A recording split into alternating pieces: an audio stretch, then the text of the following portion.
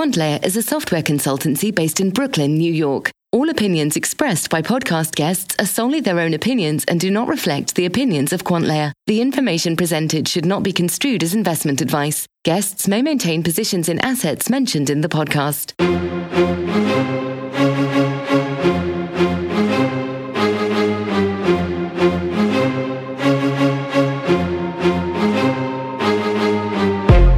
It's Vikram from QuantLayer, and thanks for listening to our podcast.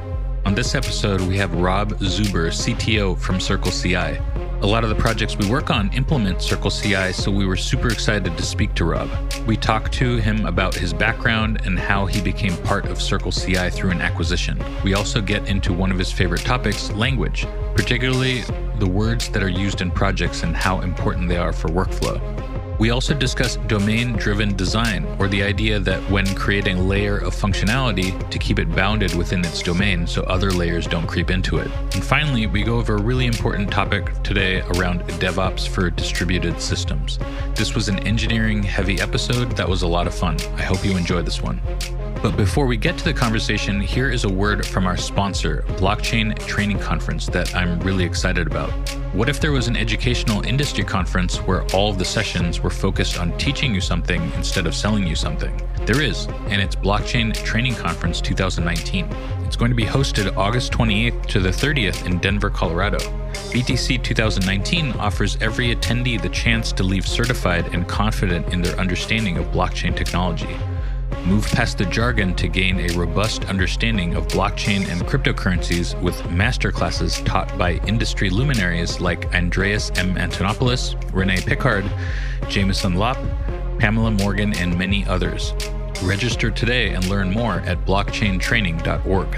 We also have a coupon code for our listeners that you can use to get a 10% discount for the conference, QuantLayer10. That's QUANTLAYER and the number 10. Just go to blockchaintraining.org/attend and hit your buy ticket and put in that coupon code.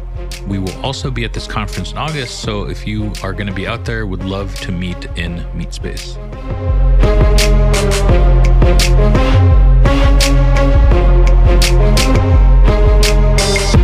Hey everyone, you've got QuantLayer here, Vikram speaking. I'm joined by Faizan, also known as the Wizard, and we're also joined by Rob Zuber, who is the Chief Technology Officer at CircleCI. Thank you for joining us today, Rob.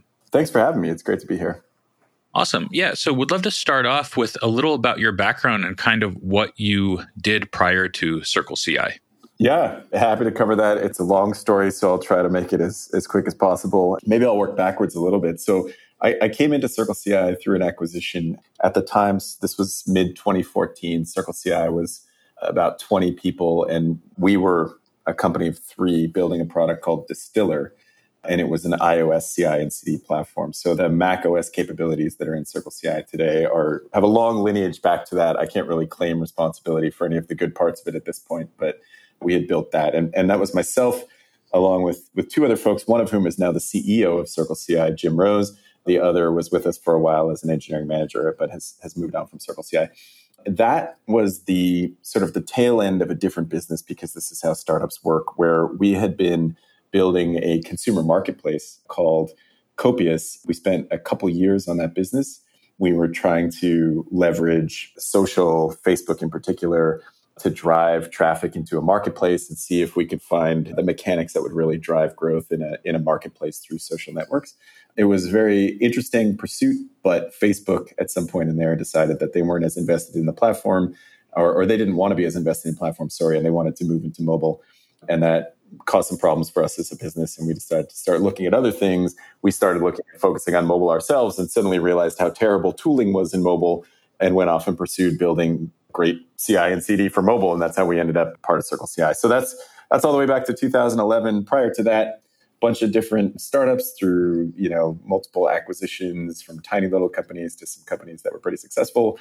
And that goes all the way back to what I like to refer to as the first .com boom or first .com bubble back in the late 90s. So a long history of multiple little startups, but all ending here.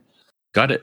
And so, Circle CI launched 2011, 12-ish. You joined a couple years later. And so at the time, I'm guessing kind of Ruby and Python apps as monoliths were kind of the world of web development. Not the entire world, but those are kind of like the most popular, I guess. Yes. Yeah, certainly if you go back to the founding of Circle CI 2011, like we were building this marketplace, we were building a Rails monolith. It was really how I think Circle CI got its lift in the early days was the Rails community, very focused on testing, building monoliths, and not wanting to do CI and CD themselves. And Circle CI sort of hit the market right at that time. Yeah. Yep. Yeah, that was kind of Circle CI, Heroku. There were these companies that kind of serviced that marketplace that have done really, really well. Just really, really great market timing and execution. What was the product like at the time when you came on board compared to where it is now? I mean, now it's, what applications did it support at the time? Yeah, I think much has changed, clearly. What I would say about the product at the time was, like I said, coming from this background of a big market of Rails developers, very focused on testing, automated testing in many of its forms. The product was very tuned to that, very tuned to the simplicity of getting going, right? So we could basically look at a Rails project and say, this is exactly what you're trying to achieve and just get that done. We had direct links into Heroku, for example. And there was a very small, to say there was a small ecosystem is probably unfair, but there was a small target ecosystem for Circle CI and very focused on doing all of the pieces of that really effectively for those small organizations. So one of the things that has changed over the course of time since I've been here is really growing with our customers. So we have customers who started out, they were 2-3 folks working on some business that they didn't know if it was going to succeed or not. One of the founders maybe put in their credit card number, back in 2012. And some of those companies are now public companies, right? So, yep. And they're still customers of Circle CI. So we had to find ways to grow with them and really extend our capabilities, become able to support more complex environments and architectures as those customers grew. And that's really served us to bring in other customers like them who maybe didn't start out all the way back, but have joined us for the ride along the way. And so really, maintaining that simplicity to get going, but adding the capability to really grow and extend. And then I guess I would say with that, it's not just that people or that organizations grew and their software became more complex, but complex in the ways that are necessary to run very large systems. But, Docker came along in that time frame. I mean, it's interesting to think about Docker as a new thing because so many people are so used to it now. But when Circle CI was started, it just didn't really exist, right? We were using LXC for our own container management, which is, kind of was the underpinning of early days of Docker. I think they've sort of separated a bit now. But as a result, people thinking about more microservices, containerized application, those sorts of things, we've really had to adapt and grow to be supporting the ways that people are building software now, which is much less of the Rails monolith world. I mean, people are still doing that, and I think it's right to get out of the gate and find product market fit. But as their organizations grow, as their teams grow, basically the ability to break that down and have more independent pieces, but then be able to combine them all in later stages, that sort of stuff, being able to support that perspective of software development is something we've had to grow with. And I'm guessing early on, was it mostly those 20 or so, was that mostly engineering staff, given kind of the heavy emphasis of the product itself on engineering workflow? Yeah, that's exactly right. So when I joined, there wasn't a product management team, which is really interesting because it was engineers solving the problem of engineers. One thing we've learned as we've grown is it was engineers solving the problems of a very specific subset of engineers, right? The ones that thought and built software exactly as we did at the time. And so a big value add of our product engineering product management organization is saying, okay, well, that's true for this small set of engineers, but there's this great big world out there of companies that haven't necessarily started to work in the way that we work, or maybe never will. I mean, there's things like SOX compliance that affect how people can build and deploy software. And we have to be aware of that and be able to provide capabilities. I mean, I mentioned some of our small customers growing up and going public. That changes the way they have to operate, right? And so being able to support them through that transition has been something that, again, going back to your question, moving from just engineers to adding product management, adding sales and customer success, and having more direct conversations with a larger spectrum of customers has really enabled us to grow. Yep. And I guess along the lines of product management, engineers, I don't mean this in any kind of pejorative way, but engineers can be very opinionated about developer tools and the direction that they need to go. Obviously, different people have different needs for different things, so it's totally understandable. And early customers probably knew what they wanted, and that helped guide product direction. So I guess it sounds like things like Sarbanes-Oxley, that kind of dictated, one type of direction that the product would go. How do you kind of figure out what the right feature is and what you want to focus on next? Yeah, I think it's not super unrelated to most product management organizations. I mean, you're absolutely right. You made a comment about engineers having an opinion about what developer tools should look like. And I think we're very fortunate to have a large team of engineers who care deeply about great software development tools. And it's an input. It's a very large input, both at the high level as we're starting to think about, a next wave of things that we might work on. And then in the day-to-day, right? Like being able to say, okay, I understand this is the direction we're trying to go. This is the problem we're trying to solve. I can apply not just my ability to implement that, but my understanding of what it is that developers are trying to do on a day-to-day basis to solve this problem in a way that makes sense and that we can get done in a reasonable amount of time. I mean, the kinds of things that you would expect from an engineering team on any product is just that extra insight about sort of being the customer that's valuable.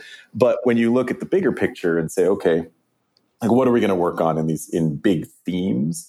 That's not going to be something that an individual engineer or any individual, honestly, in the organization can sort out and say, okay, I know exactly everything that we need to do, right? So the concepts for big themes are, as where I was saying, it's what you would expect of most product management organizations, but some combination of, what are we hearing from customers?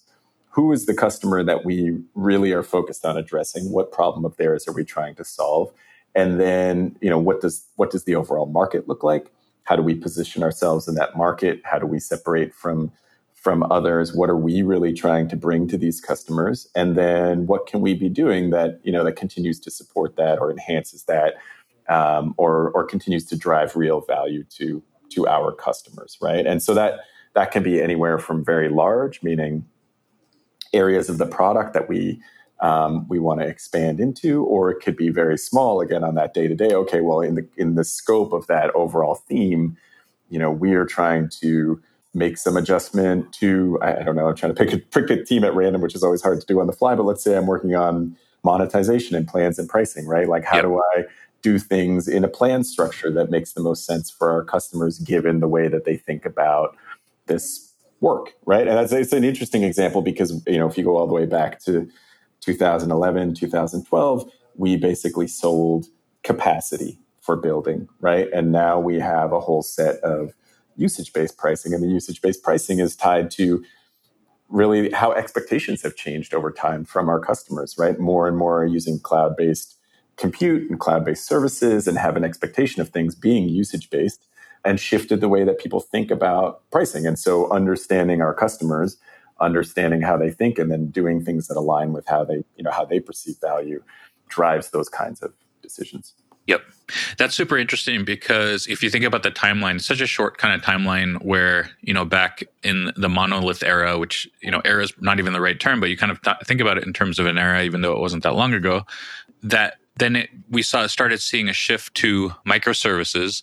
And I had watched another presentation of yours where you said something along the lines of the monolith never goes away. You just add little services around it. I thought that was really interesting.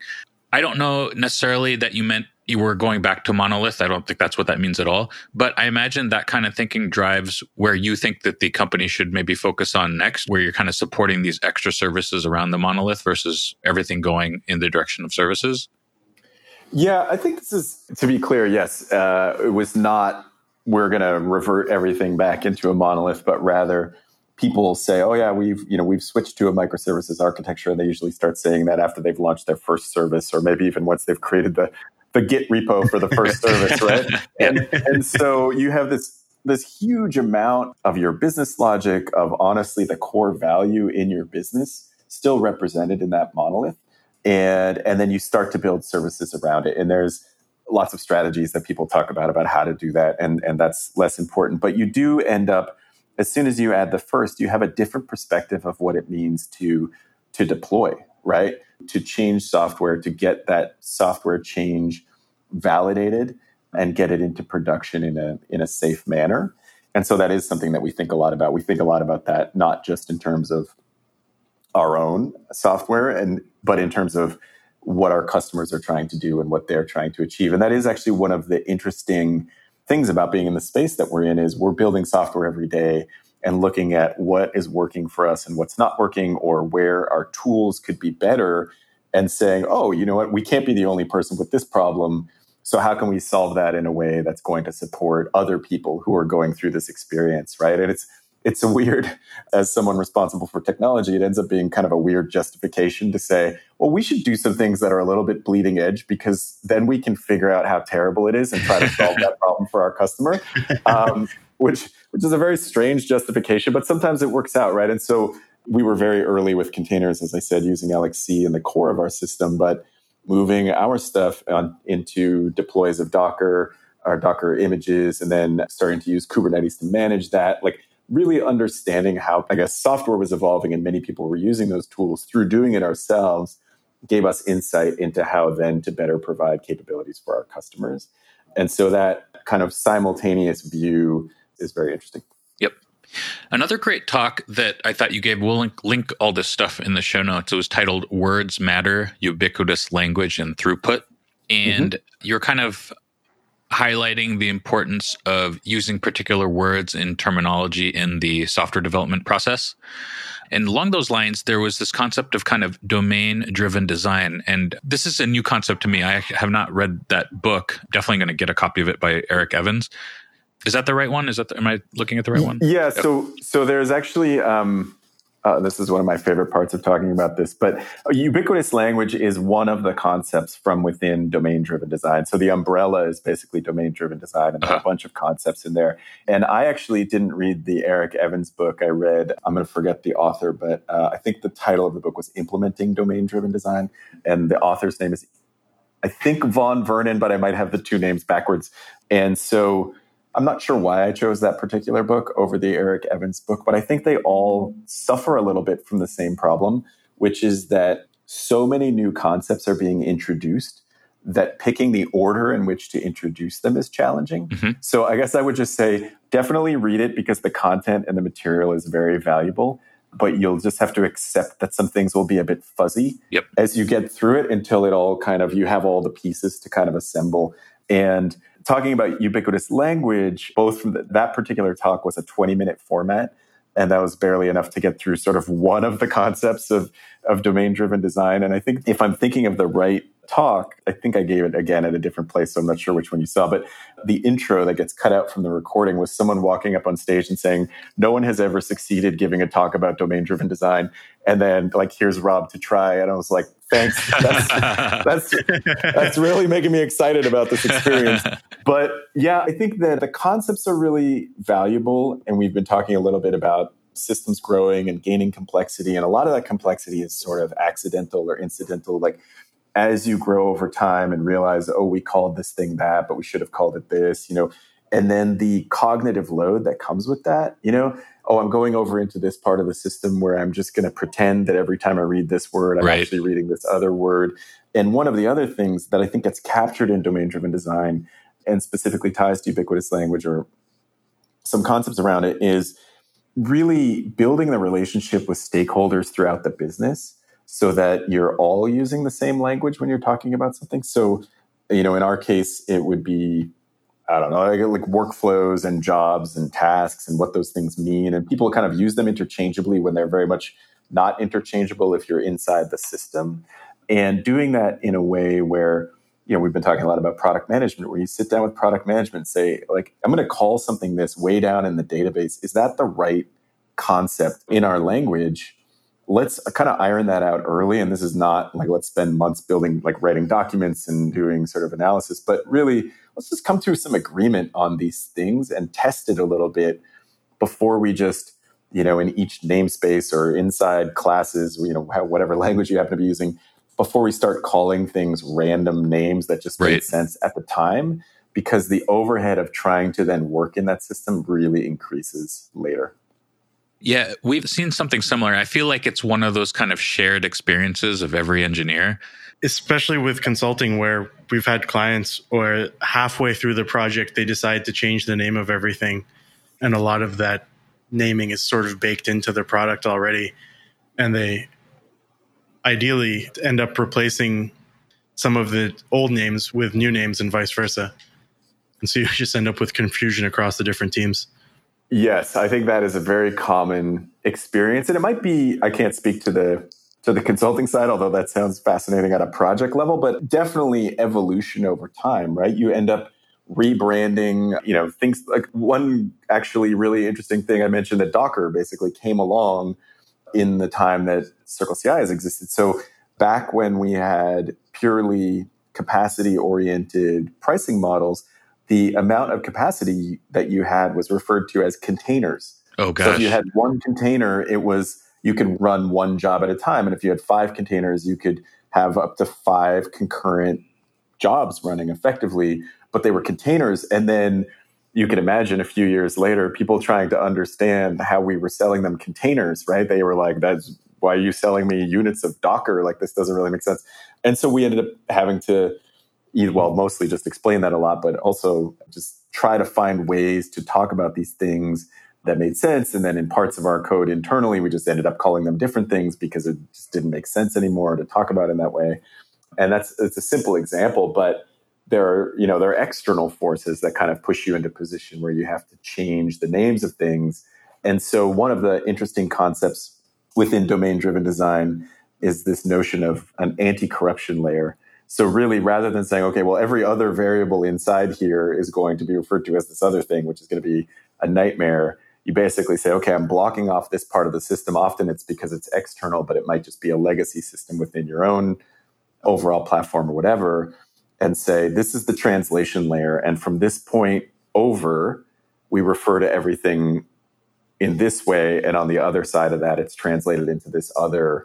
You even have a concept of multiple ubiquitous languages, which might sound weird, but you just read the book. But in different systems, you're going to use different language to refer to the same, what is ultimately maybe the same entity out in the world, right? So a simple example where GitHub refers to a repository, we refer to that as a project, not because we don't like the word repository, but because that makes more sense inside of our system. But where we can't go tell GitHub to change how they refer to something, it doesn't make sense. So we just translate that language across that boundary. Yep. And curious, it seems intuitive to kind of know what domain you're working in. I'm building this thing, it does X, Y, and Z. Well, I think one of the kind of difficult issues to parse is figuring out how to create boundaries around that domain so you can get as specific as possible. So I guess, how would you clarify what your domain is when you're thinking about your domain, I guess? Yeah, that's a really great question. I think that one of the most interesting parts of domain-driven design is actually breaking down your overall domain. So for us, the domain of CI and CD as we offer it into a set of subdomains and thinking about those independently. So I mentioned plans, right? We have a concept of monetization or plans and payments, which is a very important part of our system as a business. Obviously, we care deeply about being able to provide value to users and have them pay us for that. And, that pays the bills and allows us to grow the business, right? So no surprises there. But it's not the thing that people come to Circle CI for every day, right? Like, it's a problem that's been solved by many organizations. And we actually use more third-party tools in our monetization domain than we use in the very core of our system, for example, right? So what we have a subdomain that we refer to as execution or maybe task execution, right? So once we've broken down a workflow into very specific tasks that need to be executed, there's an entire sort of area around ensuring that we have the right type of compute, right? Whether it's the operating system or the size of the VM or the type of Docker containers that need to be present, that space is allocated, that it's available and ready so it gets executed as soon as it's there, that we're efficiently running that, collecting the results, all those sorts of things, right?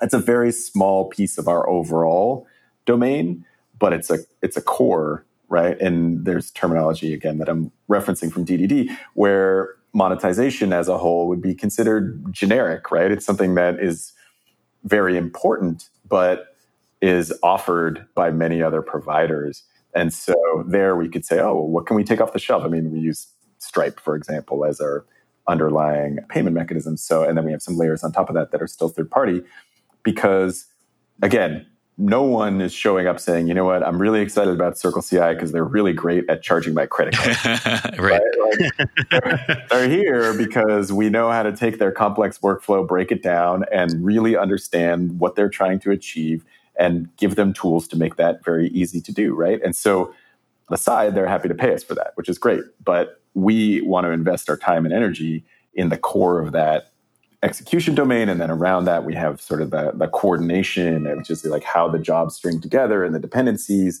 and understanding sequences of running things, and, you know, all these things that make our system a CI and CD system, again, not a credit card charging system. Yep. And additionally, so I guess this kind of presses on the idea of language clarity. How do you kind of get consensus around a word once you've kind of figured out the right word to use for a concept? Because, you know, people can disagree on what the right word should be often. So I guess my question is mostly around like how you get consensus from, you know, different kind of stakeholders around using a particular word in your common language. Yeah, part of it is probably, I don't know if this is the right expression, but I'll say picking your battles, in a sense that there are words that matter more than others, and those are the ones that permeate your entire stack, right? So if there's a concept that we put in front of customers, then that's a place where we want to have a conversation with product, with marketing, right? And truly understand, okay, and how are we going to market with this? What's going to connect with the user? How are they going to understand it in a way that really resonates with them, is clear, separates from other concepts, those sorts of things. And as an engineer, honestly, I should care less about that, right? Like, help me understand how the customer understands it, and then I will be in a better position to implement effectively, to name things that make sense, et cetera. And then there's a level below that, or a couple levels below that, where there are elements of our system that are important to be able to talk to other engineers and other teams about, but will never reach the user. And those, you know, it's useful for the two teams to have some understanding, or multiple teams, depending on what it is. But it's not necessarily important to bring the marketing team in to have that conversation, right? So I would say it's really a question of, I was going to say whose domain it is, but that feels like the wrong word. But kind of who the owner is of that word, in a sense. And I feel like I'm kind of making this up, but in the sense that, again, if I'm going to market with a description of a product, then I need to be very concerned about how the user sees it. And the engineer is less likely. Of course, we talked about us having, you know, we're working on engineering tools, but still the engineer is less likely to have an opinion about what the customer in the market is going to, how they're going to understand it. And there's kind of a consistency that you're trying to create in your language for customers, and then having that trickle down through your software is the best possible outcome, because everyone's talking the same language. And then again, the low level stuff, a couple engineers can kind of just hash it out. Probably doesn't super matter. Yep. Although I guess one area it might matter is with onboarding, because sometimes there's a little bit of mental overload when, you know, a new team member joins and isn't, you know, the language isn't super clear. So maybe that's an instance where that might matter at the kind of engineering level. Absolutely. To be clear, I'm not saying it doesn't matter that they pick a word. It just doesn't matter the word that gets chosen. It's mostly, is it unique and understandable within our domain? And does it make some kind of sense? I don't know that I would invest hours and weeks picking words for very low level elements of the system. But on the other hand, I mean, even variable naming ends up causing all kinds of problems. So I'm going to back down a little bit from that position. Yeah, I wanted to ask a little bit about how you see the competitive landscape. Obviously, there's a good amount of competition in this space, and we're even seeing, you know, some of what were traditionally repository providers encroaching into doing more CI/CD type stuff. So how do you look at the competition, and how do you see the landscape changing? Yeah, that's a great question. So we've obviously been around through a pretty long period of this ever-changing landscape. I would say that we, if you look back to 2011 and the few years after that, we were part of a cohort of a large group of kind of cloud CI and CD providers, all doing similar things. And many of them have disappeared over the course of our lifetime. I think 2017 was kind of a big year where notably a number of players trying to do things similar to what we were doing got swallowed up by other organizations, often for internal tooling or just for the team because it was related to something they were trying to do. So we saw a lot of change and honestly left us a little bit of free space to operate. And then where we've seen what I would consider to be a different class of products is, you mentioned the source control providers, also the platform as a service providers. Right. AWS has some kind of rudimentary CI and CD capabilities. But if you look at most of them, what you find is that they're trying to do something as an extension to what is the core of their business, right? Like I'm providing a platform or I'm providing maybe Git services, whatever that might be. And I'm either trying to tie more into my platform, or I'm trying to extend out of that in a way that is, basically using that piece as the central hub and then adding some additional capabilities. And in all of those cases, we see people operating at what I would describe as a thin kind of integration layer versus really deep in the core of what we do. And I talked earlier about really understanding what it is that you're trying to achieve in CI and CD and providing you capabilities to make that as easy as possible, as reliable as possible, like making sure that it works consistently, that you trust your results, et cetera. And when I look at most of the other folks out there who are doing this as an extension of something else, it's, the perspective of CI and CD is very high level. Like it's a thing where you run some scripts and then you get some, and there's an outcome.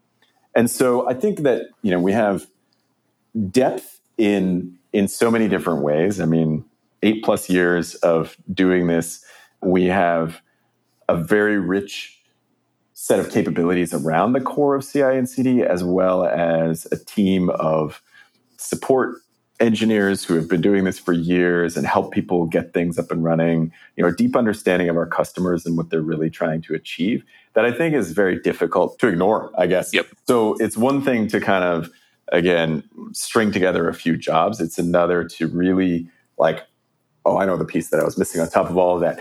We also have all of the data from all of those years of work and use that to inform basically how the product functions in the sense of who's trying to do what's happening in the ecosystem. And we sit at the center of a ridiculous number of jobs running every day in terms of both a very broad spectrum of platform types, technology stacks, integrations with external systems. So we have a very good insight into how the overall ecosystem is behaving, I guess is the best way that I would describe it, and use that to drive not only our product decisions at a high level, but how the product is actually functioning on a day-to-day basis.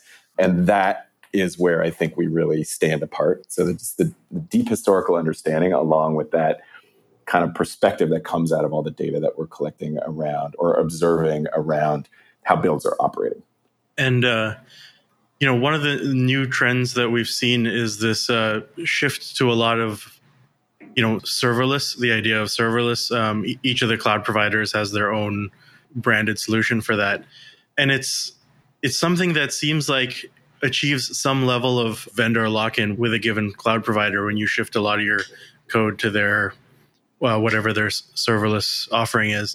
How are you looking at that specific sort of shift in how code is deployed?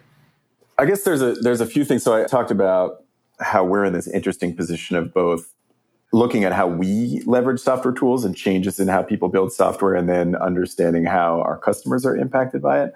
So I guess I would answer in both ways. I think that one of the things that is important to remember, and particularly you mentioned vendor lock-in, is that at the end of the day, we are ultimately running software inside of these serverless environments, right? And ideally, the goal of serverless is that I am focusing my time and attention on the business logic, not on the operational capabilities, right? Does that make sense, the way that I'm saying that? Yeah, absolutely.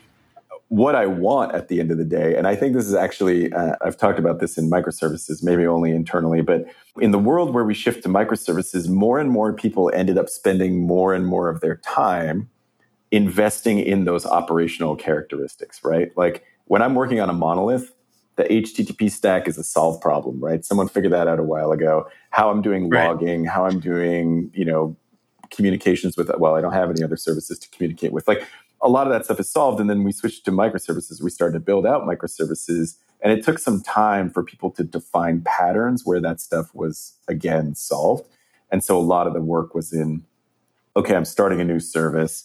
What's the kind of template? How do I do health checks? Do I need an HTTP stack? Am I going to use some other protocol like Thrift or gRPC? Like there's a lot of overhead in things that honestly aren't driving value for the business. And so we were trying to find ways to get away from that. And I think serverless is one of those ways. Like, okay, we want these small units of work, but let's boil this down into, again, a package of business logic with some really simple interfaces. So going back to the vendor lock-in point, if primarily I have business logic and then I just have effectively deserialization and serialization off the ends of that to tie it into whatever framework I'm using, then I should be able to build that in a way where that element is abstracted, which is also the way that I would want to build software such that I can test the business logic really effectively, right?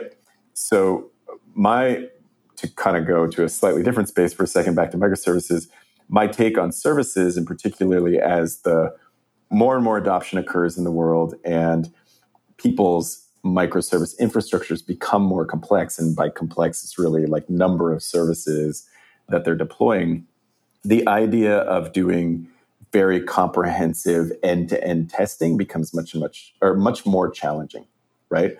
So what you want in that world is your services to be designed very effectively to be tested on their own and minimize the amount of integration with other systems that's required in order to do effective testing, right? So you want to encapsulate your business logic very effectively and separate it away from the transport to other systems, because that allows you to really focus your testing in the smallest possible place, catch the majority of your issues before you do the more expensive, more comprehensive testing, or push something into production, make sure you have great observability and catch your issues there, right? So there are strategies we're devising, but you want to pull more and more of that logic into a clean abstraction inside of your service. And I think that applies to serverless as well. So again, you're getting down to a smaller unit of work probably, but being able to effectively test that small unit of work independent of the kind of vendor provided framework in which it's going to execute is the pattern that I would want to apply anyway. And by doing that, you put yourself actually in a place where the testing is not significantly different from the way that you would test most other code bases in a system like ours today. Got it. So yeah, that makes sense for a microservices environment. Now, recently, especially in the last 2 years, we have seen the rise of more like small distributed systems, particularly like blockchain systems, where testing the actual behavior of the network is an important part of testing the whole. There's the unit and integration test, but the actual network testing is important as well. Is that something that you are looking at or have an opinion on? Yeah, so this is, I think, ties. I'm far from being a blockchain expert, so I will not try to tell you exactly how this works, but I would say that the pattern is the same, which is with any complex distributed system, the ability to test all of the possible edge cases, ramifications in advance of putting something into production starts to disappear. Right. And my take on the evolution of software over the last 20 plus years that I've been working in it is that every time we've done something great, it's been because we accepted that we were never going to eliminate risk and built to handle risk instead. Right. So if you go back to agile development, which is probably 20 plus years at this point, It was, we are absolutely going to be wrong about our requirements definition. Like, let's just put that on the table right now and accept that spending 9 more months writing documents about our requirements is not the answer to that problem. So let's just work in very small increments and find out as quickly as possible that we're wrong and then adjust, right? And so then CI and CD is a natural sort of follow on to that, which is integrating is hard. Let's do more of it. Let's do like it's going to break. So let's do it in the smallest possible amount and break it as quickly as possible. And then continuous deployment, same thing. Let's deploy a very small amount of risk and accept that something might break and be prepared for that and build systems in a way that handles that. And so I think the interesting evolutionary point that we're at now, as I mentioned with complexity of large number of services, is at some point I can't effectively test everything in a confined or constrained environment, right? And it might be because I have that complexity. It might be because the data in production is just different and I'm never going to be able to replicate all of it, right? The way in which things perform and when I talk about production, I'm assuming we're talking about some kind of cloud service or, anything operating in a networked environment. When I put it out there, something is going to be different. And so we're building strategies to deal with that, right? As a software engineering community, which might include canarying, right? And high levels of observability and things like anomaly detection is very popular amongst many different, metrics platforms now, right? Right. And so basically expecting something could go wrong, right? Not expecting that every change is going to be a failure, but I'm going to make a small change and I'm going to be able to watch that in a way that will tell me if it's behaving differently than its predecessors, right? Not necessarily differently than I told you it was going to behave, because the whole point is I might not be able to predict the kind of failure that's going to happen. But I've put something out, it's interacting in a way or it's behaving in a way that shows some unexpected signs. And now I'm going to manage that back, right? And so that's you hear this show up under all kinds of names like Canary deploys, and there's other deployment models, blue, green, stuff like that allow you to manage it. But this notion of testing in production, which used to be a joke about not doing your work, and now is actually a reasonable model for dealing with, again, embracing risk versus trying to squash it. And I think that applies to all sort of complex networked environments in a way where you can introduce change with tooling that effectively allows you to manage that risk and manage the possible negative outcomes in a way that reduces the impact to your customers, right? And so to come all the way back to, I think what was nested in your question somewhere, because there's how do we think about it from our own software and just the space, and then how do we participate in that, or is it something that we're working towards? Absolutely. We see that as the extension or the natural progression of validation of software change, testing, whatever expression you want to use for it, that is the heart of what we do as a business. Got it. That makes sense. And I want to shift focus for a minute to a blog post you wrote recently called Predictions for 2018. And then you say, I think we have only begun to scratch the surface on the adoption of DevOps culture in engineering organizations. And then you go on to say, we will continue to see more roles with titles like developer productivity or engineering effectiveness, and a closer attention to improving developer impact and velocity through happiness. Now, this stuck out because, even in a small consultancy that I worked in previously, it was, about half a dozen of us, but we had one developer that was very focused on making sure that our productivity stayed high by always making sure that infrastructure was sort of kept clean. And for him, it was something that was done on an ongoing basis, but particularly on Fridays. So my follow-up to this was, at what organization size do you see these roles becoming effective as a full-time role? And for a smaller organization, what's an appropriate sort of distribution of duties to maintain this developer productivity?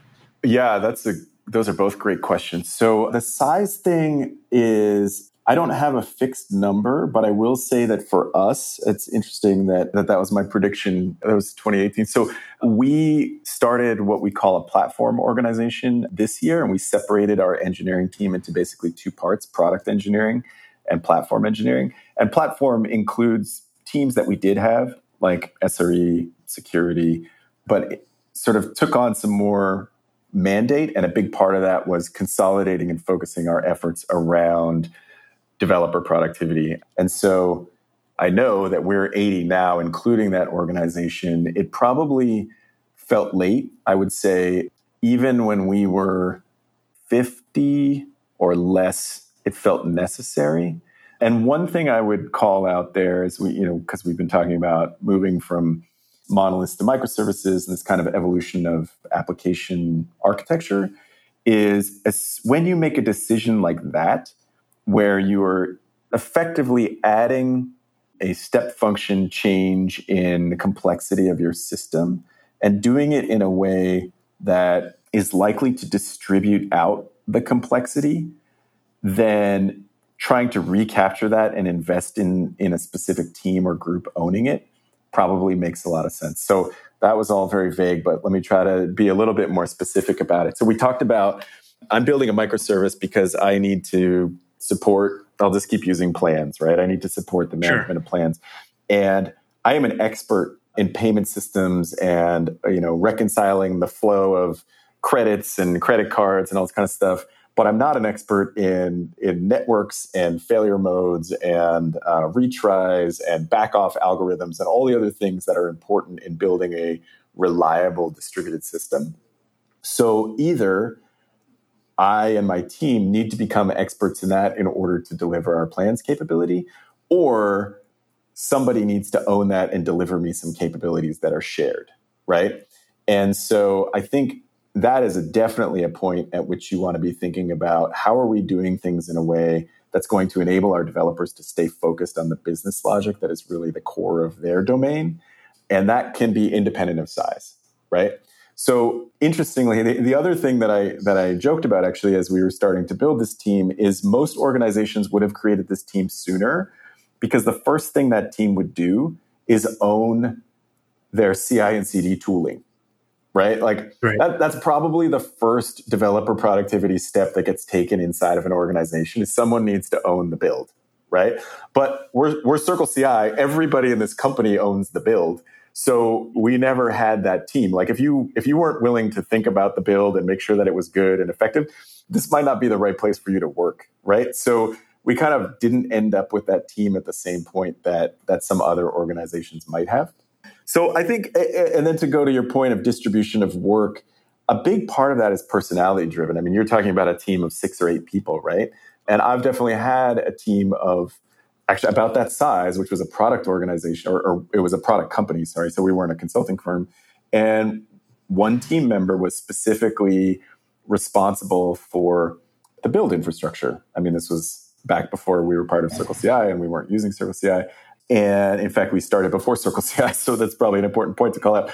But there was, again, in that team of 6 or 8, there was someone who was doing more than that, owning how we did deployment, how we did like metrics and monitoring of our systems, all those things. But that was a decision that we made. And I think that person joined the team when we were 4, 5 people. Like that early, if you have someone who's a good fit, the value will be there, the return will be there. And if and I said it's a personality thing, it might be more the case that everybody on the team or a few people on the team have an interest in that, and you can split that work up a little bit, into smaller pieces, and anyone who's interested can kind of pick up pieces. So it could be the case that rather than carving out specific capacity, I hate that word, but I'll use it anyway, or assigning specific people to it, that you just have to set the tone at that small size, that this matters to all of us. This investment is worth it. And therefore, we're going to put these items of work in our backlog next to the features and functions that we're delivering. And somebody needs to take them. And, if that's one person on the team or 5 people, like all 5 people on a 5-person team, doesn't matter as much as setting the tone that this is actually going to benefit us all and allow us all to be more effective. And in the same way that one person might be less likely to pick up some JavaScript and like really front end stuff, someone else might be less likely to pick up those, operational tooling bits, but it's going to get done. Right? Does that make sense? Yeah. So probably wrapping up, should probably wrap up soon here, just coming up on time. So what are some things you're excited about over the next year or two at Circle CI?